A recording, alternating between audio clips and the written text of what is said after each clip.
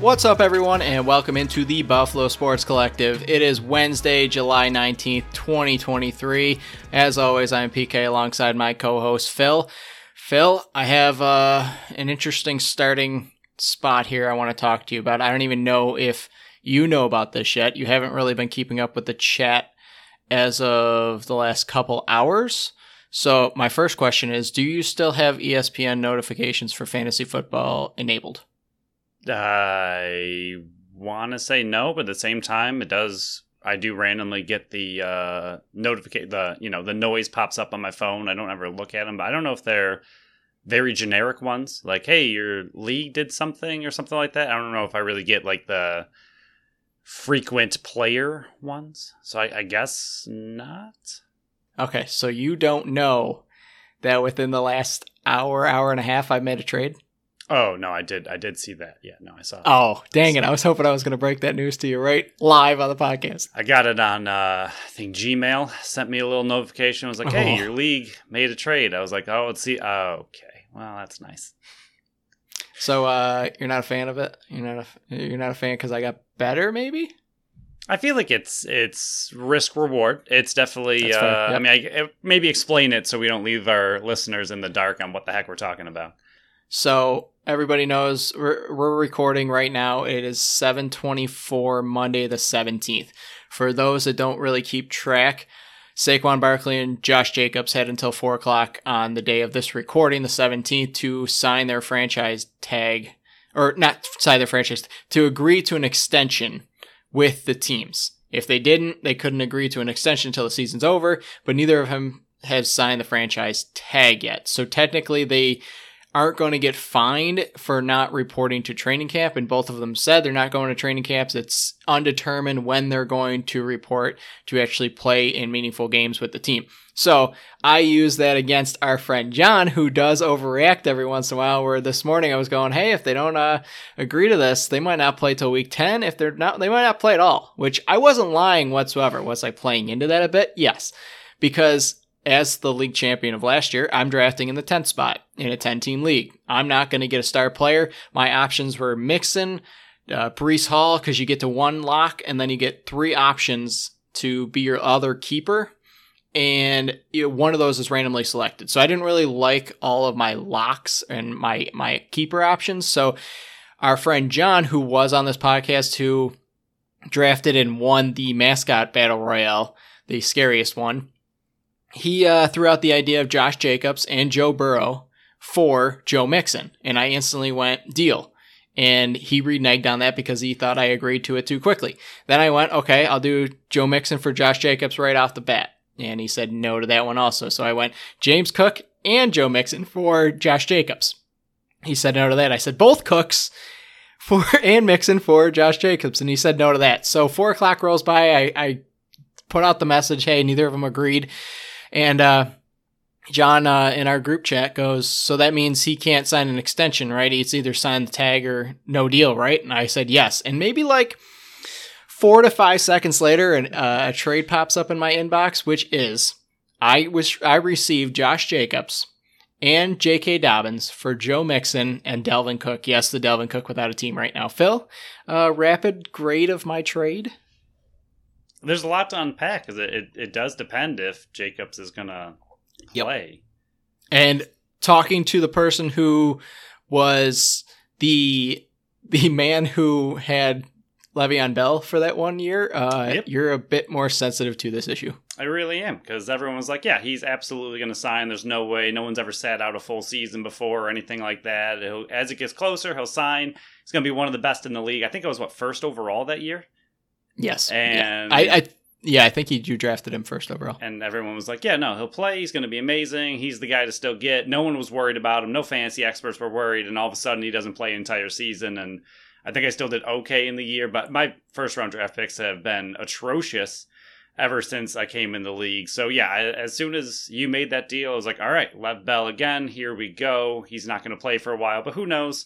But also, like you said, Dalvin Cook doesn't have a team. I'm sure by the time the season rolls around, he will. And Mixon, I actually like Mixon.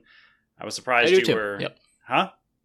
I like him, but I don't have him at the level I have if Josh Jacobs plays. And for sure. A lot of this played into a factor because drafting from the 10 spot, I'm not going to get one of the top tier players. So the only way I was going to do it was a deal like this. So I had to pull the trigger in the hopes that he does play week 1. If he does, he's going to be it's going to be great. Yes.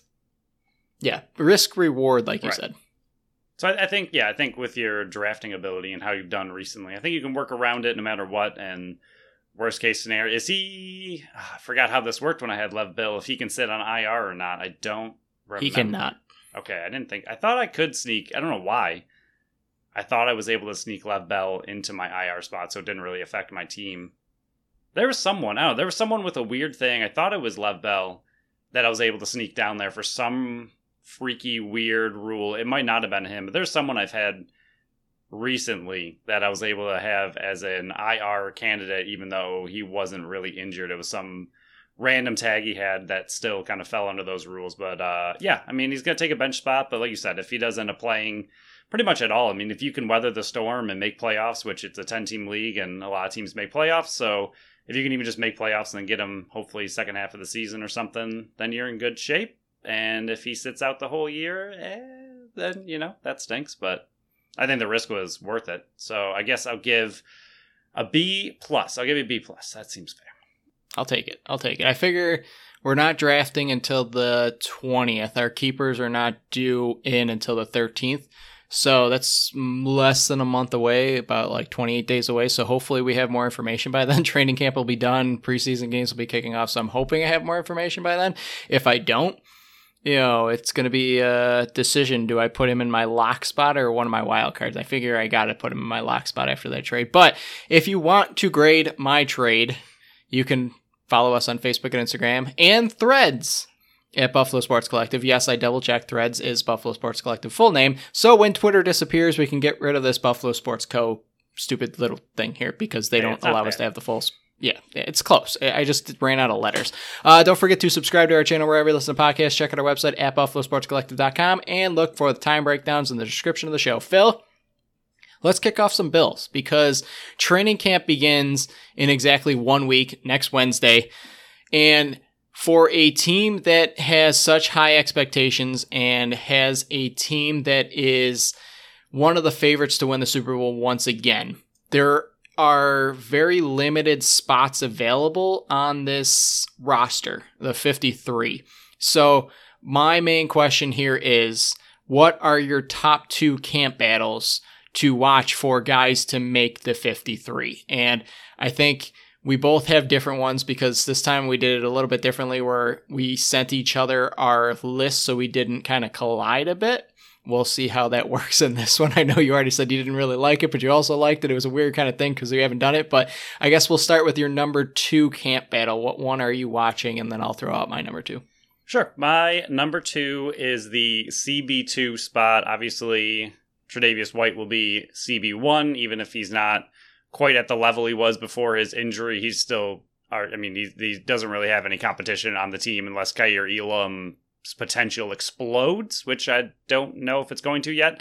So I don't think White has any real competition on the team whatsoever for CB1. But CB2, I think there's some competition. Dane Jackson had a decent season. I know you're not a fan whatsoever, but the team is quite a fan of him. And I think he has been really good in certain games and then very bad in certain games and situations. So he's just inconsistent. He's been the team for a little while. And then Elam is a rookie, obviously going into year 2. And then the other one I have as kind of a wild card is Christian Benford. He came on last year as a 6th-round rookie and actually played pretty well in his 9 games. He had 24 tackles, 5 passes defended, and 1 interception. Elam in 13 games had 41 tackles, 4 passes defended, and 2 interceptions. So for Benford, in only 9 games to have 5 passes defended in the role that he was put in for a 6th-round pick, I thought he did really well. And then Dane Jackson obviously played a little bit more than both of them. He played in 15 games, had 2 interceptions, 12 pass deflections, and 57 tackles. So his numbers were the highest out of all of them. And his pass deflections were actually quite higher than either of the other 2. But again, the other 2 are rookies. So can they make that next jump? To me, the big thing with Dane Jackson compared to Elam and Benford is the size. And Dane Jackson is very similar size to Tre'Davious White. And to me, if I was the Bills, I wouldn't want two cornerbacks to be a little bit shorter. White is 5'11", Jackson's 5'11".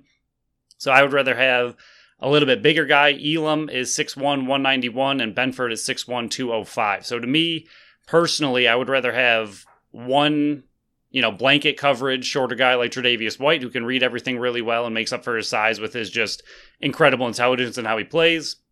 And then the other side, I'd rather have an Elam or a Benford who are a little bit bigger, a little bit more physical, and can kind of play that aspect as your CB2, can play that other style wide receiver who might be a little bit bigger compared to your Stephon Diggs, who's going to be a little bit more, technical in what he does. That's what Tre'Davious White's very good at. But if you have an A.J. Brown, I think you'd want more of an Elam and a Benford. And I think, obviously, with Elam's draft pedigree, he's going to be the one that's going to be looked at the most for CB2 position. But if Benford continues what he did last year, I mean, he was very impressive with the time he was given. Again, 6th round versus 1st round. I wish that kind of stuff didn't matter. I mean, Jackson was, I believe, a 7th round, so you can kind of say that it doesn't necessarily matter in that case, but he's been around a lot longer, so he just has the veteran leadership or years over Elam and Benford. So I wish Benford would be given a fair shot against Elam. I don't know who would honestly win that battle. Obviously, Elam, 1st round pick, he's supposed to be the better one, and he did look good in the limited time he had.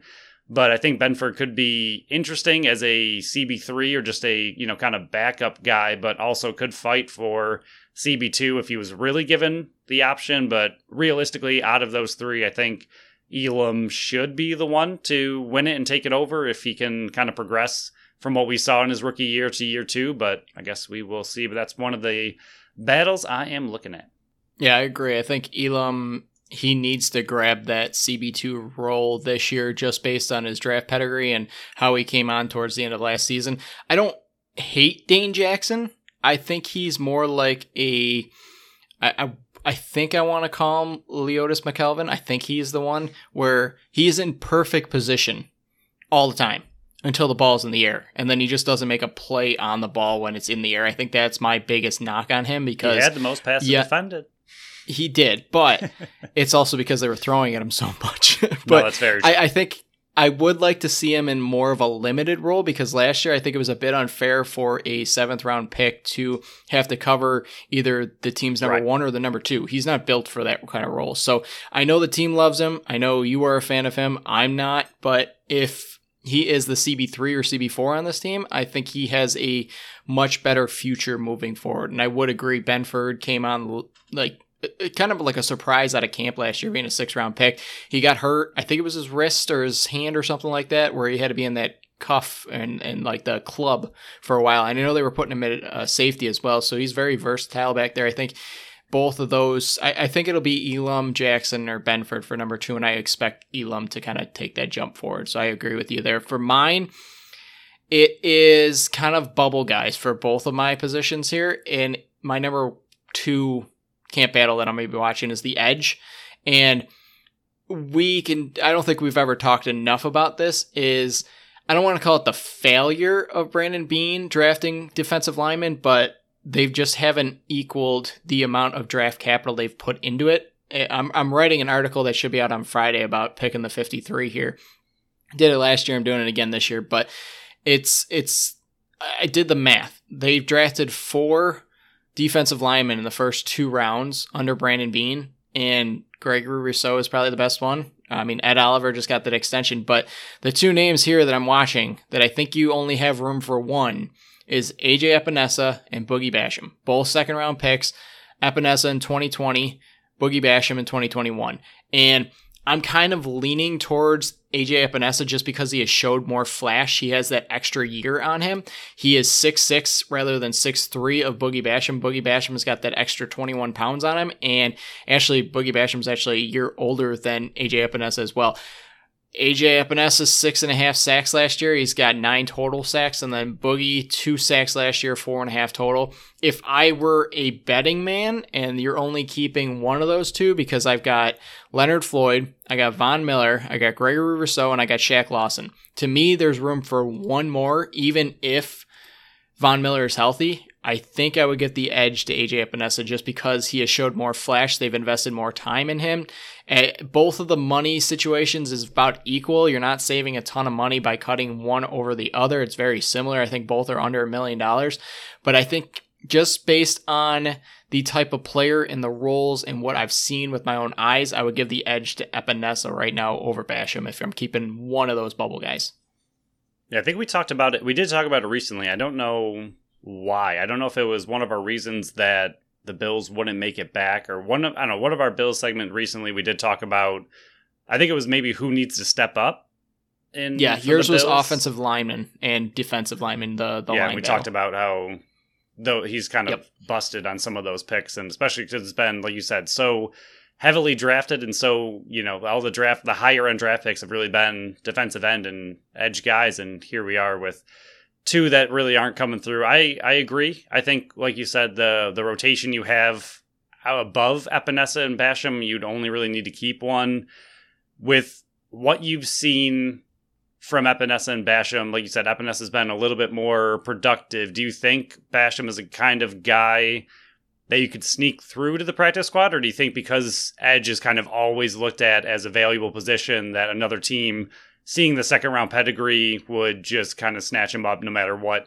Like one of these, just lower teams that don't maybe have the depth that the Bills do at that position currently, and would not really be able to sneak him through? Or do you think someone like Boogie, because he hasn't really had a lot of play time and he hasn't really had the years on him, that he'd be someone you can possibly sneak through to your practice squad?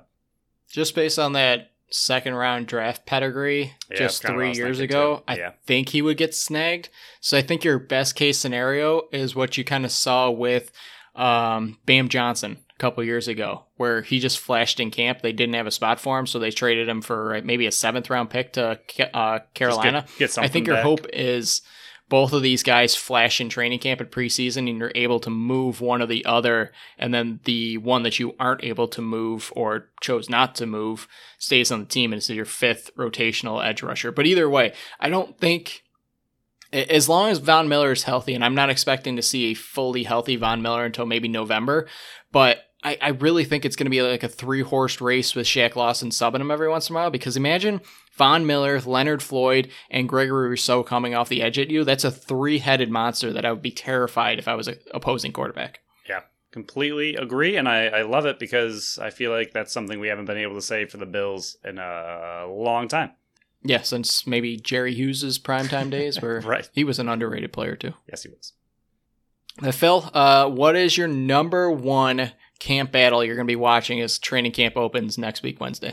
It might be because I love one of these players, and it might be because I like offense and it's fun to watch. But my other camp battle to keep an eye on is wide receiver, and it's going to be pretty much I think Gabe Davis will have wide receiver 2 roles no matter what anyone really does, unless someone really explodes. So it's pretty much that slot receiver, and to me, it's such a huge part of the Bills' offense that was missing so badly last year. You saw the difference between having a Cole Beasley for Josh Allen and not having a Cole Beasley for Josh Allen, and just the difference in what his decision-making is, who he can go to. He just didn't have that undercut route to kind of count on.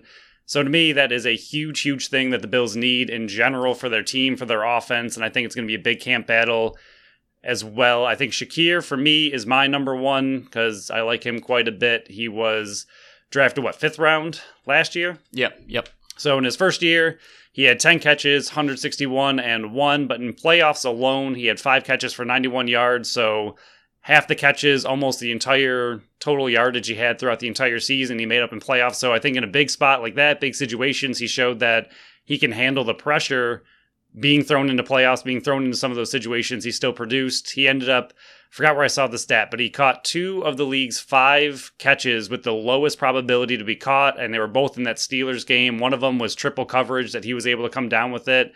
And he's a smaller guy, but all the catches that we saw, I think, throughout the entire year from him, his hands are incredible. He always catches at the high point of the ball, and just the catches he's able to make, for a smaller guy, he makes it look really easy, and the ball just seems to stick to him really well. He didn't really have too many drops. His main competition is going to be Sherfield.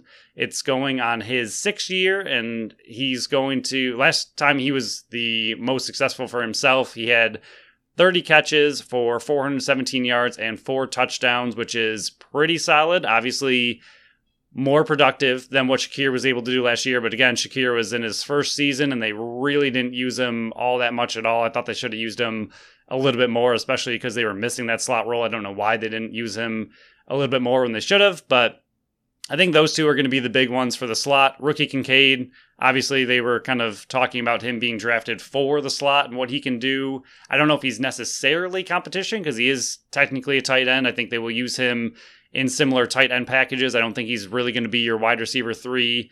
Deontay Hardy's mainly a special teams guy, but in 2021, he did have 570 yards and 3 touchdowns in 13 games, so he can be a wide receiver. I think he's more of a downfield threat, but he does have some slot ability with his shiftiness. But again, I think he's also just going to be more special teams than a wide receiver. So to me, this battle for slot receivers, really Shakir and Sherfield, I think both of them have a really good chance. Again, Sherfield's been in the league a lot longer and had a really good role with the Dolphins last year, so we'll see. I like Shakir a lot, and with his second year, I'd like to see him really take that role. I think it's a role he can thrive in and could do really well in, especially if he's not getting the coverage of a wide or a cornerback 1 or cornerback 2, and he's with someone else. His route running is really, really good, so I could see him playing into that role really well. But Sherfield's also did a really good job last year, and he's also more of the, I don't know, we haven't really seen it because he only had 10 catches, 15 total last year, but I don't know if Shakir has the ability for yards after catch, where Sherfield, I think, is a lot of speed. So I think he might be able to get those, 5-yard dump offs and take it 10-15, where Shakir to me, seems more like a slot guy who would catch it at 10 yards and get to 12, but he's always going to catch it. So I think it's going to be a really interesting battle between those two. But for the Bills in general, I think they really need a slot wide receiver. They really need a wide receiver 3 in that role. So I think in general, not only between Shakir and Sherfield or whoever else steps up, I think it's just a really big battle in general, because I think the Bills offense needs that kind of player and they're missing it quite a bit. I think I will agree with almost everything you said except for one thing. I actually think Deontay Hardy is going to have a much bigger role than just a special teams guy. I think he's going to be kind of Isaiah McKenzie 2.0 as long as Ken Dorsey is able to get more creative. Yeah, I think you're going to see him on end arounds, jet sweeps, all that kind of stuff, where he's just going to use that elusive speed. Yes, I think he's going to be electric in the return game. I think that could be another camp battle to watch, is Hines versus Hardy in the return game. Who wins that battle? Maybe they'll split it. One of them gets kickoff return duties and one of them gets punt return duties. But it'll definitely be, I just think he's going to be a lot more involved. I don't know if he's going to be able to threaten for a more prominent slot role, like a Shakir or a Sherfield or even like a Kincaid. I put in my article last year to kind of pump the brakes on Khalil Shakir last year, where it was, he's still a 5th round pick. He's still a 5th round rookie. You got to temper your expectations, even though everybody's really high on him. And a lot of people get high on, those later round rookies on the offensive end, just because of how much promise they have. And which is weird because we're not seeing much on Shorter right now. I wonder if that's just because of Shakir's there, and then you got the new guys and Kincaid as well. So I wonder if that's just, he's just getting overlooked. But I think it's just going to be more of a combination rather than just a one go-to guy. And I think you won't see somebody kind of come out of that battle until maybe like late October, November, where you're really going to see one guy shine. But I definitely agree with you, because once Cole Beasley left last year and they had to bring him back because nobody was really filling that slot role for Josh Allen, it'll be interesting to see if Dalton Kincaid, a rookie tight end in this league, and we've known from history, and history tends to repeat itself, and it's never been an outlier. Rookie tight ends take at least a full year to develop before they hit. I know there's a lot of hype and a lot of talk on Dalton Kincaid and what he can bring to this offense, and I'm not knocking it. I'm not saying it's not going to happen. But the chances are very, very slim that he's going to go out there for like 75, 908. Yeah. I just can't see that happening, even if they're going to play him in the slot role. So I think out of all the wide receivers right now, between Shorter, who's probably not going to play much, Kincaid, who's, yes, a tight end, but he's also going to play wide receiver a lot, Sherfield, Hardy, and Shakir. Shakir's been in the offense the longest, so I would give the edge to him. So I would agree with everything you said. I'm hoping Shakir steps up to it, but I wouldn't doubt like more of a role from Hardy. Yeah, and Beasley, before we move on, Beasley in his 3 years of Buffalo, every single year he had over 100 targets. And his last two, he had 82 receptions in 2020 and 2021. So no one's really taken any of those targets or any of those receptions in the last year. I mean, no one really stepped into that role, like you said. And it's not that nobody stepped into the role quite to that level. Pretty much nobody stepped up at all. Like those 112 targets that he had in 2021, I couldn't tell you where, even 50 of them ended up going, let alone 82 receptions. I mean, I don't know, Allen just did not have that guy to lean on in that short yardage situation. You saw it hurt when it was 3rd and 3, 3rd and 2, 3rd and 4, where you just didn't have that guy to go out, get you that quick 5 yards, get a first down and move on. He didn't have anyone to rely on. And again, I mean, we talk a lot about what the wide receiver 3 is going to be. That also could end up being James Cook out of the backfield as well, handling a lot of those kind of slot duties or coming out of the backfield and getting a lot of passes. So it'll be interesting to see what this just wide receiver and offense with pass catchers ends up looking like this year and how creative they can get. Yeah, a lot of weapons it comes down to. Once again, and I think we said it on the last show. We said it every single time we talk Bills. Yeah, what can the man at the offensive coordinator position do with all the weapons that he now has? But for me, I am sticking to defense, and I think the number one battle for, I think, a lot of people, and I probably stole this from you, I think you probably wanted this one as well, is the linebacker position opposite of Matt Milano. Tremaine Edmonds out the door, got the bag in Chicago. Congrats to him. I'm always team or player first, getting the money you can because your career is very short. So I don't hold any grudges. He moved on. He got the bag. Good for him. Proud of him. For me, it comes down to there's one spot in the linebacker room left. And I don't even know if this player is going to win the position opposite of Matt Milano. But I think to me, there's 4 players that I could see winning it. But in the grand scheme of it, I only see 2. It's Shane Ray, Balin Spector, AJ Klein, and Terrell Dodson. And to me, it's really just Klein or Dodson. And Klein brings that veteran savviness that you can put in there, and he's not going to flash, but he's not going to miss a beat. He filled in for Matt Milano or Tremaine Edmonds last year, I want to say against New Orleans. Maybe it was the year before. I remember he had like 11 or 12 tackles, and he really didn't miss a beat. But you're not going to get that speed. You're not going to get that flashiness. Terrell Dodson, on the other hand, this is going to be his 4th year with the team. He's been an RFA every single year, coming back on 1-year deals. He's going to be making the same amount on the team as if he would be off the team. So he's making $2.01 million, whether he's there or sitting on the couch somewhere or playing for somebody else. So I lean Dotson just because of the time and investment they put in him. I think Klein's there just as an insurance policy if one of these guys doesn't step up. Dorian Williams is going to be there. You got Bernard there. You got Medikevich, who's actually going to be making more if you cut him than if you keep him. You got Matt Milano. I think, to me, I give the edge to Dodson just because I think they see something in him. Otherwise, why would they keep bringing him back over and over and over? Now, when it comes time to who is going to win the middle linebacker position, well, quote-unquote middle linebacker position next to Matt Milano, I think it's going to be a combination. Will it be Dorian Williams, a new rookie? Will it be Terrell Bernard, who they drafted in the 3rd round last year, which both of those, Williams and Bernard, we both complained about why are you drafting him so early? And then Tyrell Dodson. It's going to be one of those players, but I also, and I guess I'll give a quick sneak peek about my article coming out on Friday, I wouldn't also doubt that you might see only Matt Milano as the only linebacker and they add another safety onto the field that comes down into the box more often. So I think it's going to be a collection of guys to replace Tremaine Edmonds.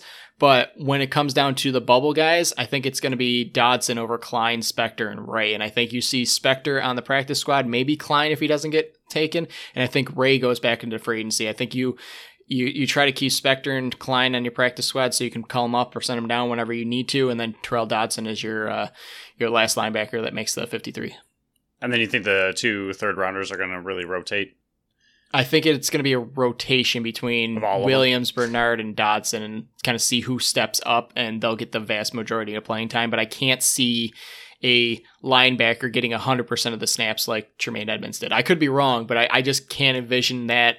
Based on the speed in the NFL now, the speeds in the wide receiver room, I really think this is going to be a year where you're going to see 3 safeties on the field more often than you do 2 linebackers.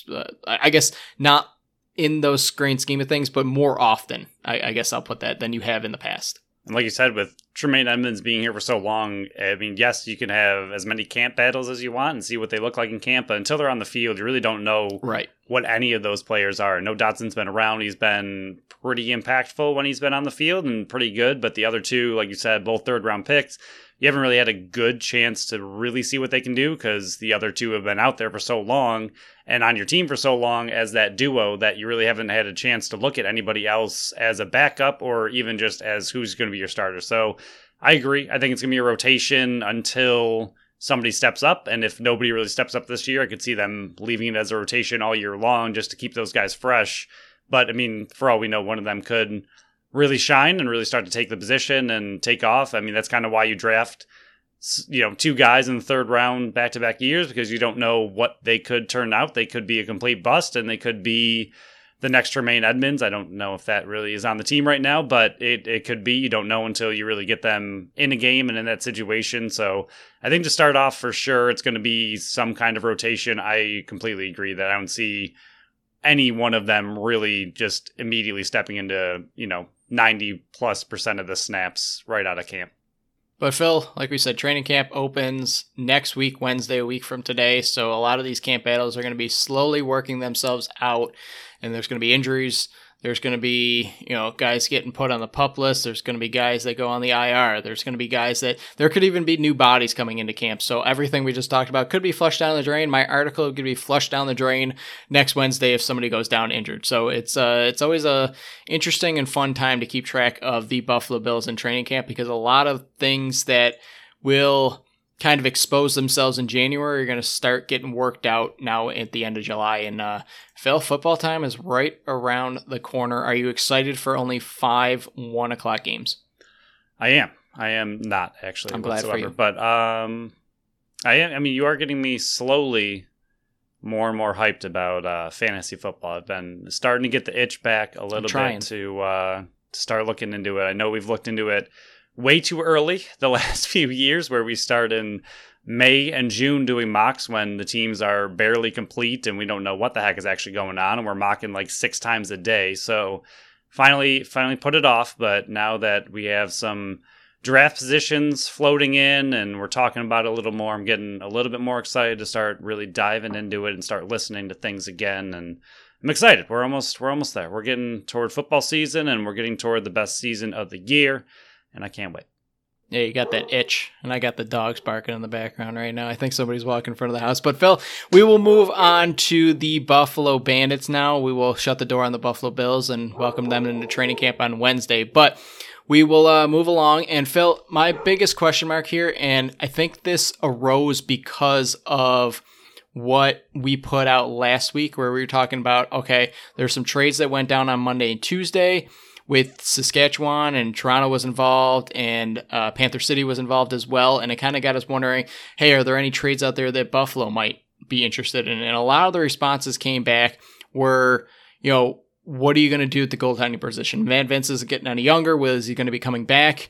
I even saw some people saying, hey, Dylan Ward might be an option. I don't think Dylan Ward's an option quite yet. I believe, because I've been working on this, I promised everybody at the beginning of the offseason that I was going to dig into finding out what the free agency and all that kind of stuff is made out of. And I'm working on it. I'm digging deeper and deeper. You are my I guess, what's the good word for it? You are my, you can vouch for me. I guess that's a good way to put it. But, my biggest thing here is, and I said why this was all brought up, Matt Vinc is a UFA, and he cannot be franchised unless he agrees to that type of deal. Which means, you can't just put the franchise tag on him like you did Dane Smith, and Dane Smith has to come back to Buffalo. He's over the age of 33. You can't do that with him. Obviously, he's 41. We believe, and I truly believe, if he returns, is a true 50-50 right now.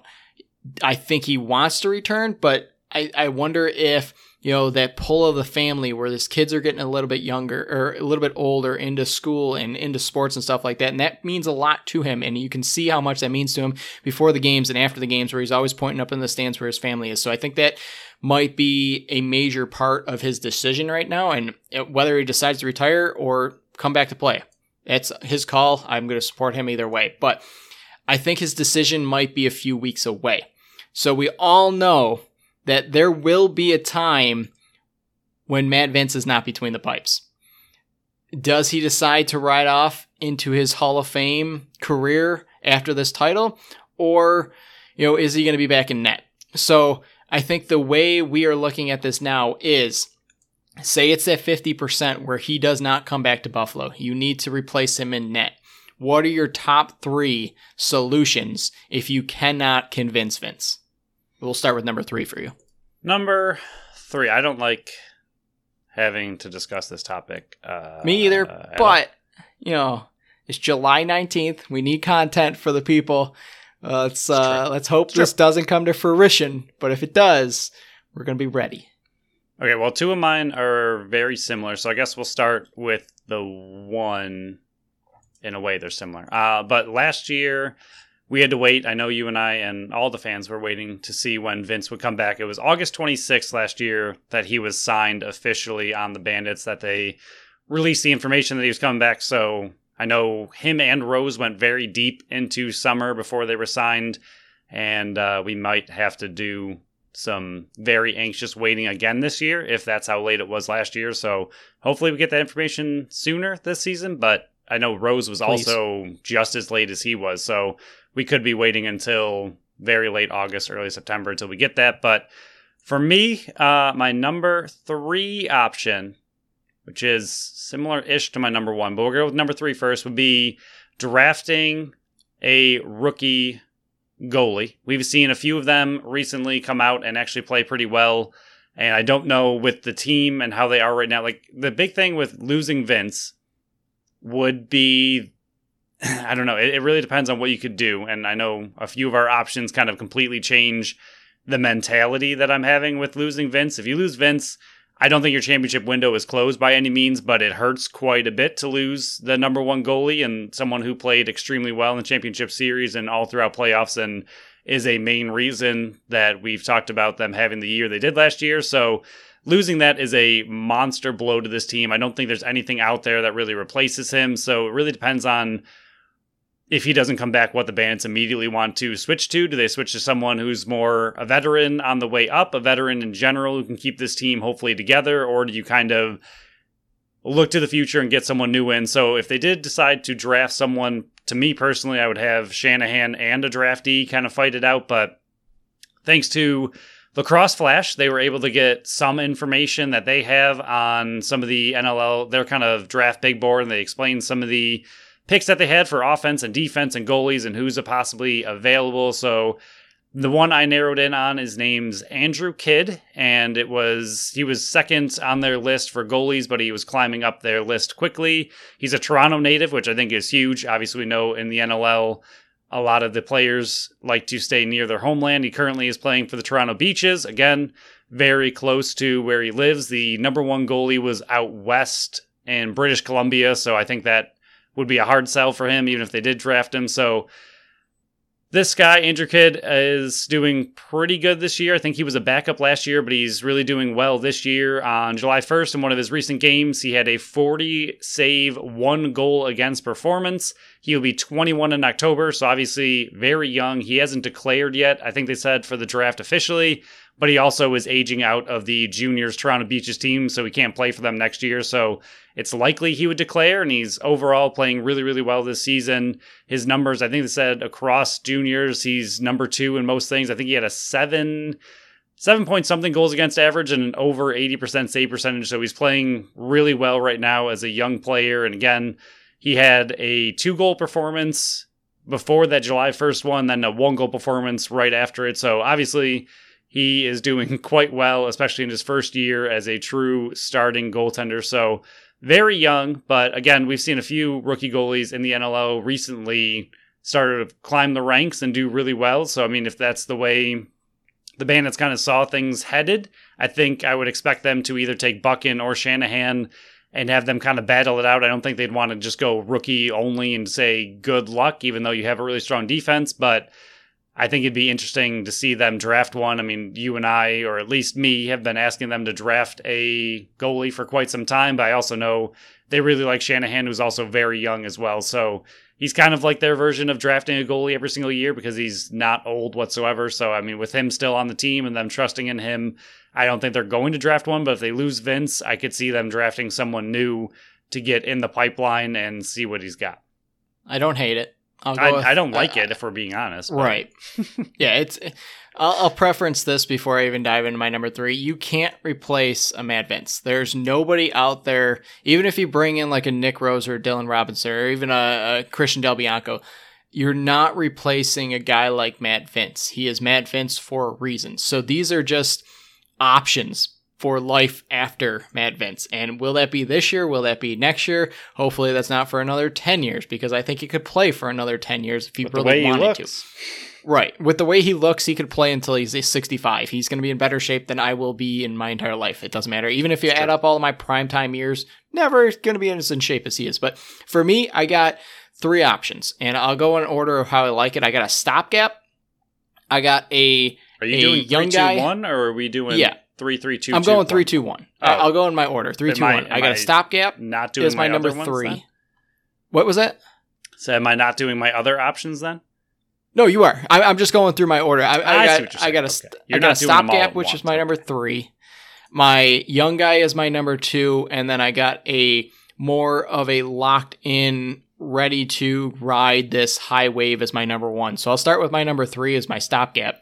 For my third option of trying to replace life after Vince, since you couldn't convince him, is trade for Alex Bouquet. And that name sounds familiar because he used to be a Buffalo Bandit. Last year with the Rush, he was 6-8 with an 11.16 goals against and a 77% save percentage.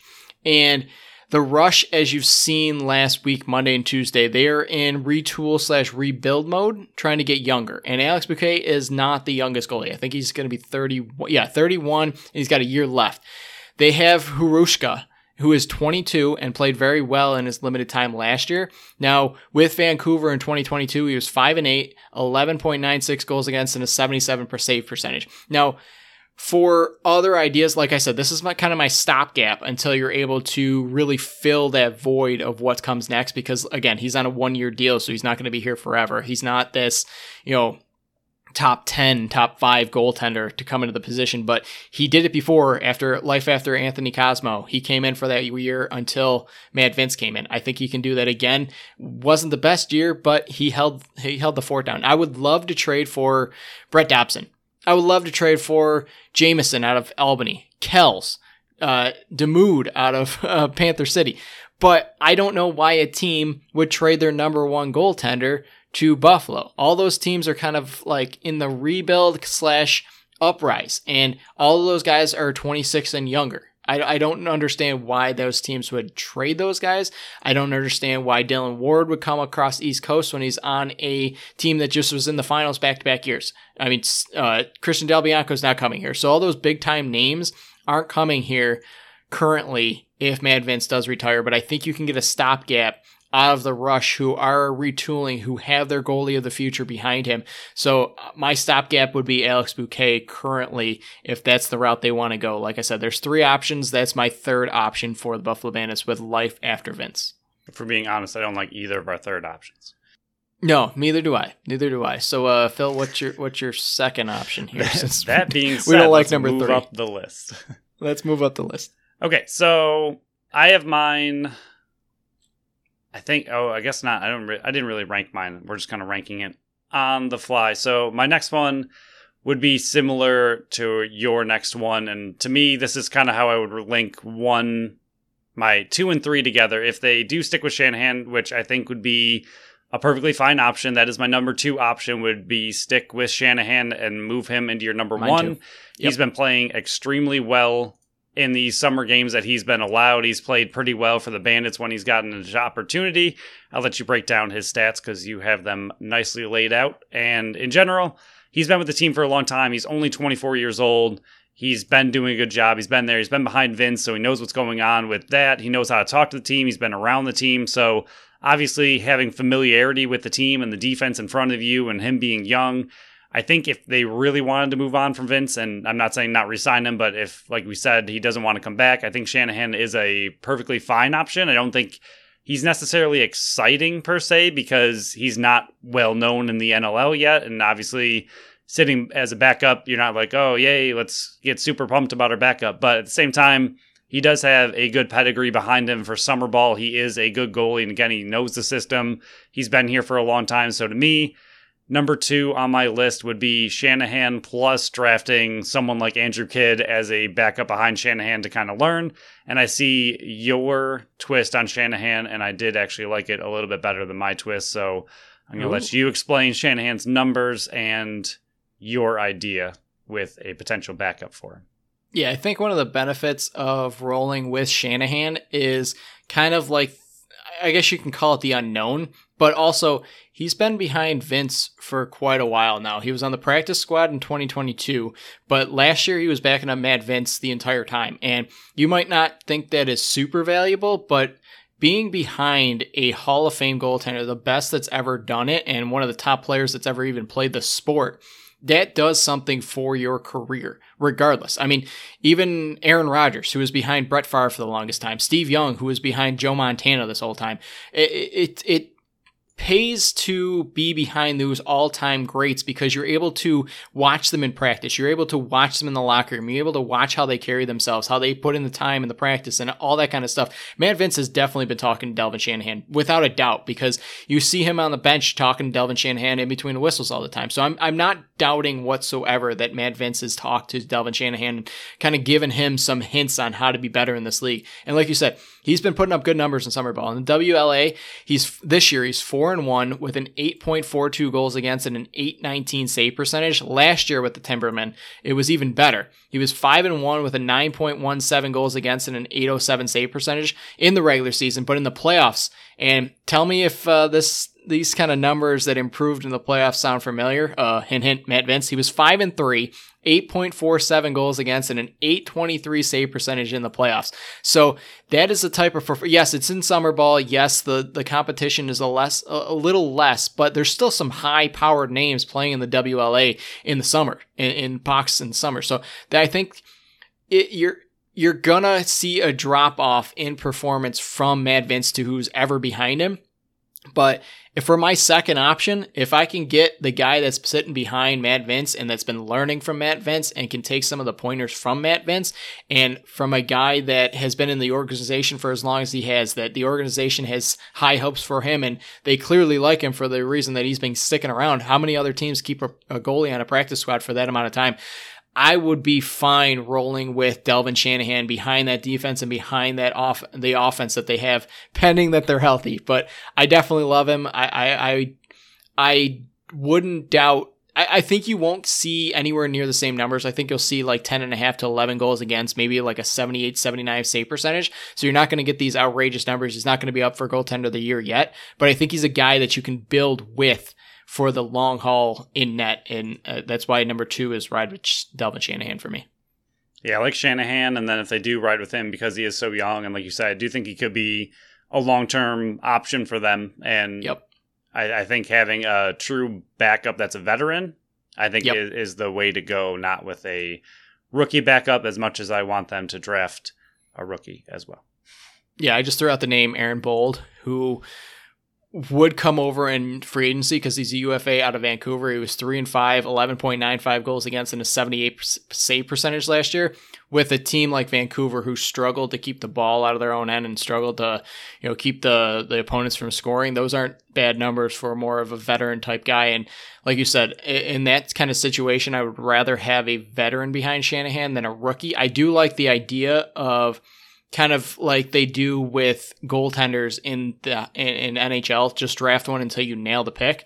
I'm not opposed to also drafting a rookie as long as you bring in a veteran presence behind Delvin Shanahan to kind of be that calming voice where if kind of like where they pulled, I think it was Hartley for a bit because he was out of control and he went back in the net. that calming presence. He can lock it down for a bit, but then Shanahan goes back in net. Yeah, and just to kind of throw some numbers out there, some of these starting goalies are goalies who have played a lot of minutes last year. We kind of mentioned a lot of rookie goalies or younger goalies playing for teams. Aiden Walsh was 22, playing for the Warriors. Orleman's 24, playing for New York. Landon Kells was for the Desert Dogs. He's 22. Dunkerley was for the Riptide. He was 23. Christopher Origlieri, I think, something like that. We will mention him momentarily, but he was for the Seals. He's only 20.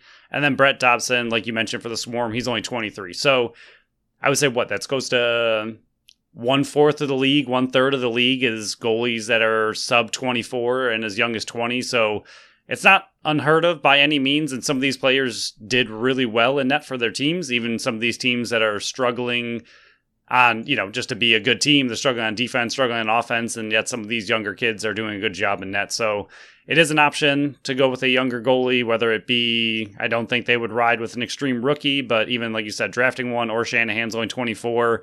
It's beyond not heard of to go with someone that young, but we will move on to number one. And for me, what is your number one solution if you can't convince Vince? Yeah, so we are slightly opposite on this, and the main reason I went opposite was because you took the other one, so I wanted to be a little bit different and switch it up so we don't have the same top answers. So there's two free agents, essentially, that we are both thinking of if we want to keep this championship window open and kind of just ride with a brand new number one goalie while Shanahan either continues to learn or they just maybe don't trust Shanahan to really take over in this, extremely open championship window. They want a more veteran presence back there to take this team and continue on the good fight to championship number back-to-back, and, fourth championship in a row would be fantastic. But my answer was Frank Scigliano from San Diego Seals. He is a free agent this year, so he's going to be up to sign with whoever. He played 694 minutes last year at a 10-2 record because the Seals were obviously really, really good.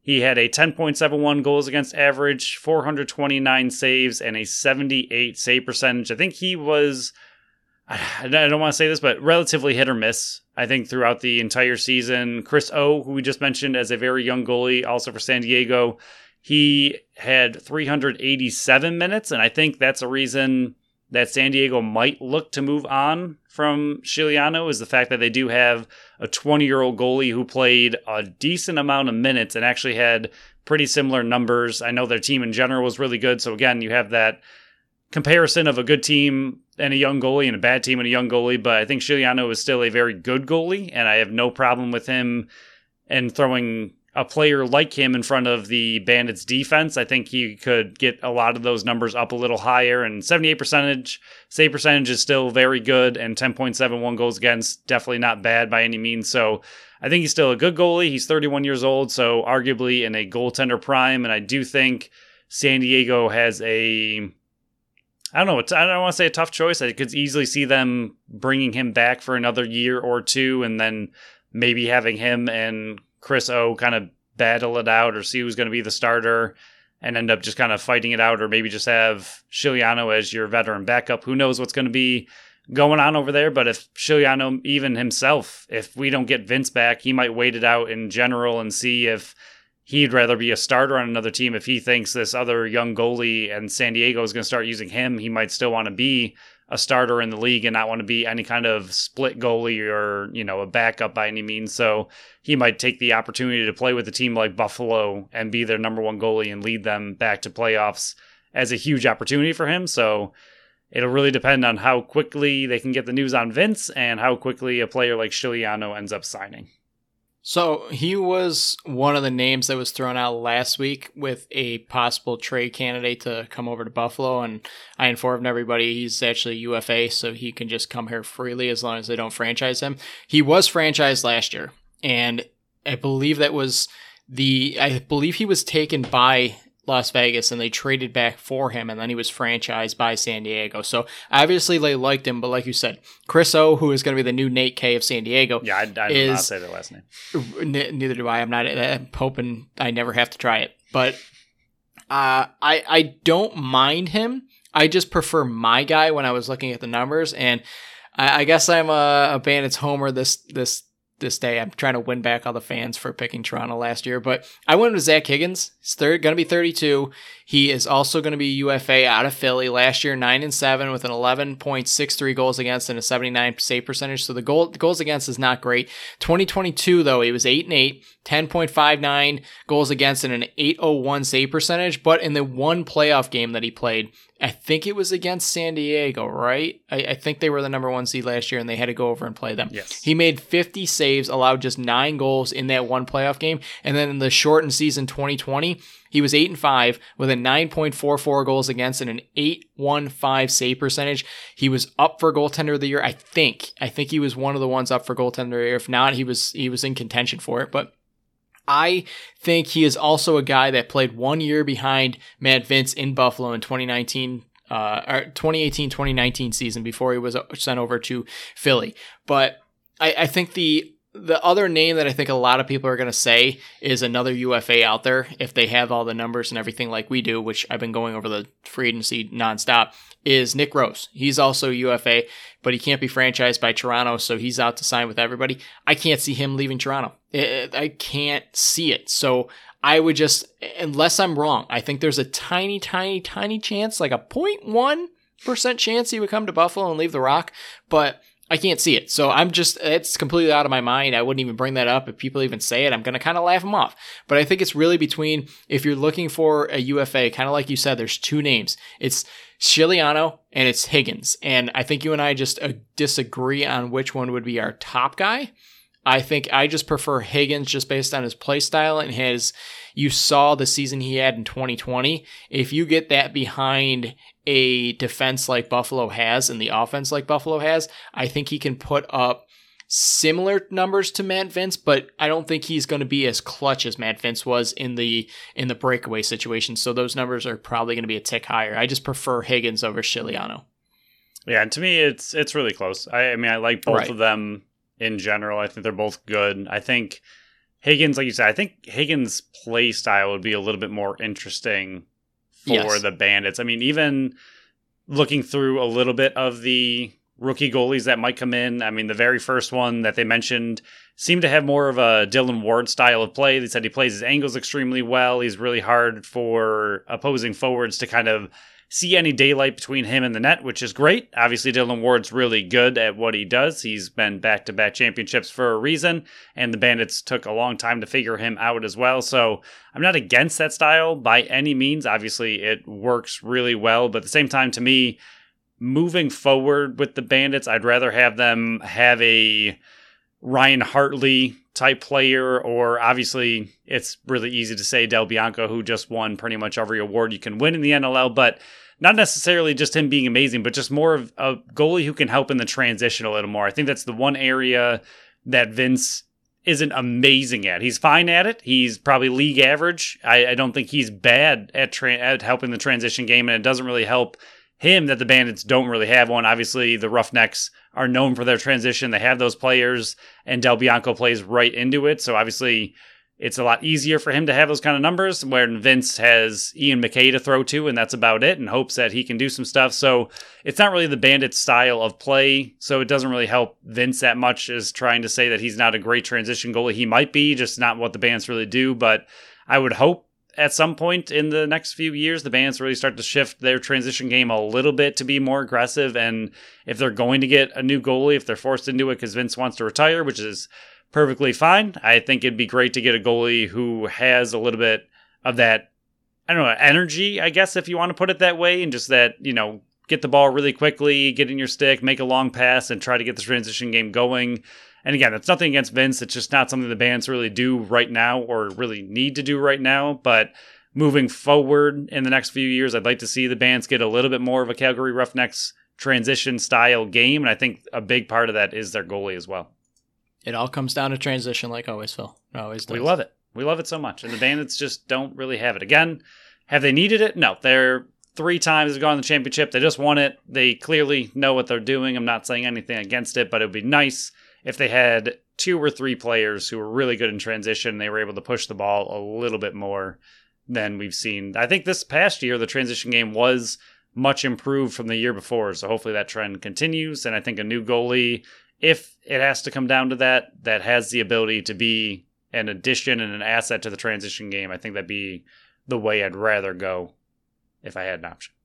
It kind of comes down to our show 2 weeks ago, I think it was, where how can they repeat? And I said Dylan Robinson in the transition game. So like I said, always comes down to the transition game. But again, I think one of the slight overlooks, and we're not going to dive into this now, is if Matt Vinc truly doesn't come back, which we're both hoping he does. I think it's a true 50-50 if he does come back, whether he rides off in the sunset or he comes back for another, trying to go for a repeat here. Is I don't want to dive too much into this because we're already at the hour mark, but what does the next moves towards the other pieces besides the goaltender? How does this affect what moves they make in the defense category? How much does this affect the transition game? Do they go out and get another heavy hitter in the forward group because they're a little concerned that they don't have that safety net of Matt Vinc behind? So I think it will be a ripple effect if and when the time comes that Matt Vinc is not between the pipes, is how does that affect every other position moving forward? Because it's not just going to affect who's going to be replacing Matt Vinc in net. It's going to affect like their play style on defense. It's going to affect how they work in transition game. It's going to affect on how many goals they try to get. I know you're always trying to get as many goals as you can in the forward department, but it's also going to affect their play style there as well. So I think they're able to play a little bit more free and loose on the forward group because they know, hey, in the back end, we got Matt Vinc. There's going to be a time, hopefully not anytime soon, that Matt Vinc isn't back there. So it's going to have differences in how you coach this team and how you build this team. So I hopefully we don't see it anytime soon, Phil. But I think that's another aspect of the game that when the time comes, we'll address it. But this is as far as I really want to go if Matt Vinc is not back. So is there anything else with this show and this episode before we say goodnight and see y'all next weekend? Or next week, I should say. Priolo a free agent or no? He is a UFA, yes. That's what I thought. That would be the other, I think, massive ripple effect is if Vince doesn't come back, does Priolo go out with him and say, okay, if I'm not getting my goalie back, who has been my, ride or die for the last few years and been a humongous reason that we've gotten that far, does Priolo also hang it up if Vince decides to hang it up? And obviously, like you just mentioned, Vince not coming back would be a huge ripple effect for the whole team and what it means, but I think the immediate ripple effect would be, does Priolo kind of go out with him then? And that would be pretty devastating to lose Vince and Priolo back-to-back right in the same offseason. I think that would be not great. So we'll have to see. It's going to be a very anxious next month and a half-ish if they wait that long again. But I wonder how much effect one has over the other right now. Yeah, so Steve Dietrich, a lot of other teams are signing their RFAs and UFAs and all that kind of stuff. Now. Can you get the phone ringing and save us some anxiety? I know I don't have much hair right now, but I mean, save what little bit of hair I have left on the top of my head and trying to get some of these signings done. Would at least before or August 24th, like happened with Matt Vinc last year. That was a long waiting period of. I went through a lot of shorts of peeing and pooping my pants waiting for the signing. So, Phil, if there's nothing else, we will thank everyone for listening to another episode of the Buffalo Sports Collective. Follow along with us on Facebook, Instagram, and Threads at Buffalo Sports Collective. On Twitter at Buffalo Sports Co. Visit our website at buffalosportscollective.com where you can find my article dropping on Friday for the 53 prediction show. Subscribe to our channel wherever you listen to podcasts, and make sure you leave us a review on Apple and Spotify. Until next time, bye-bye.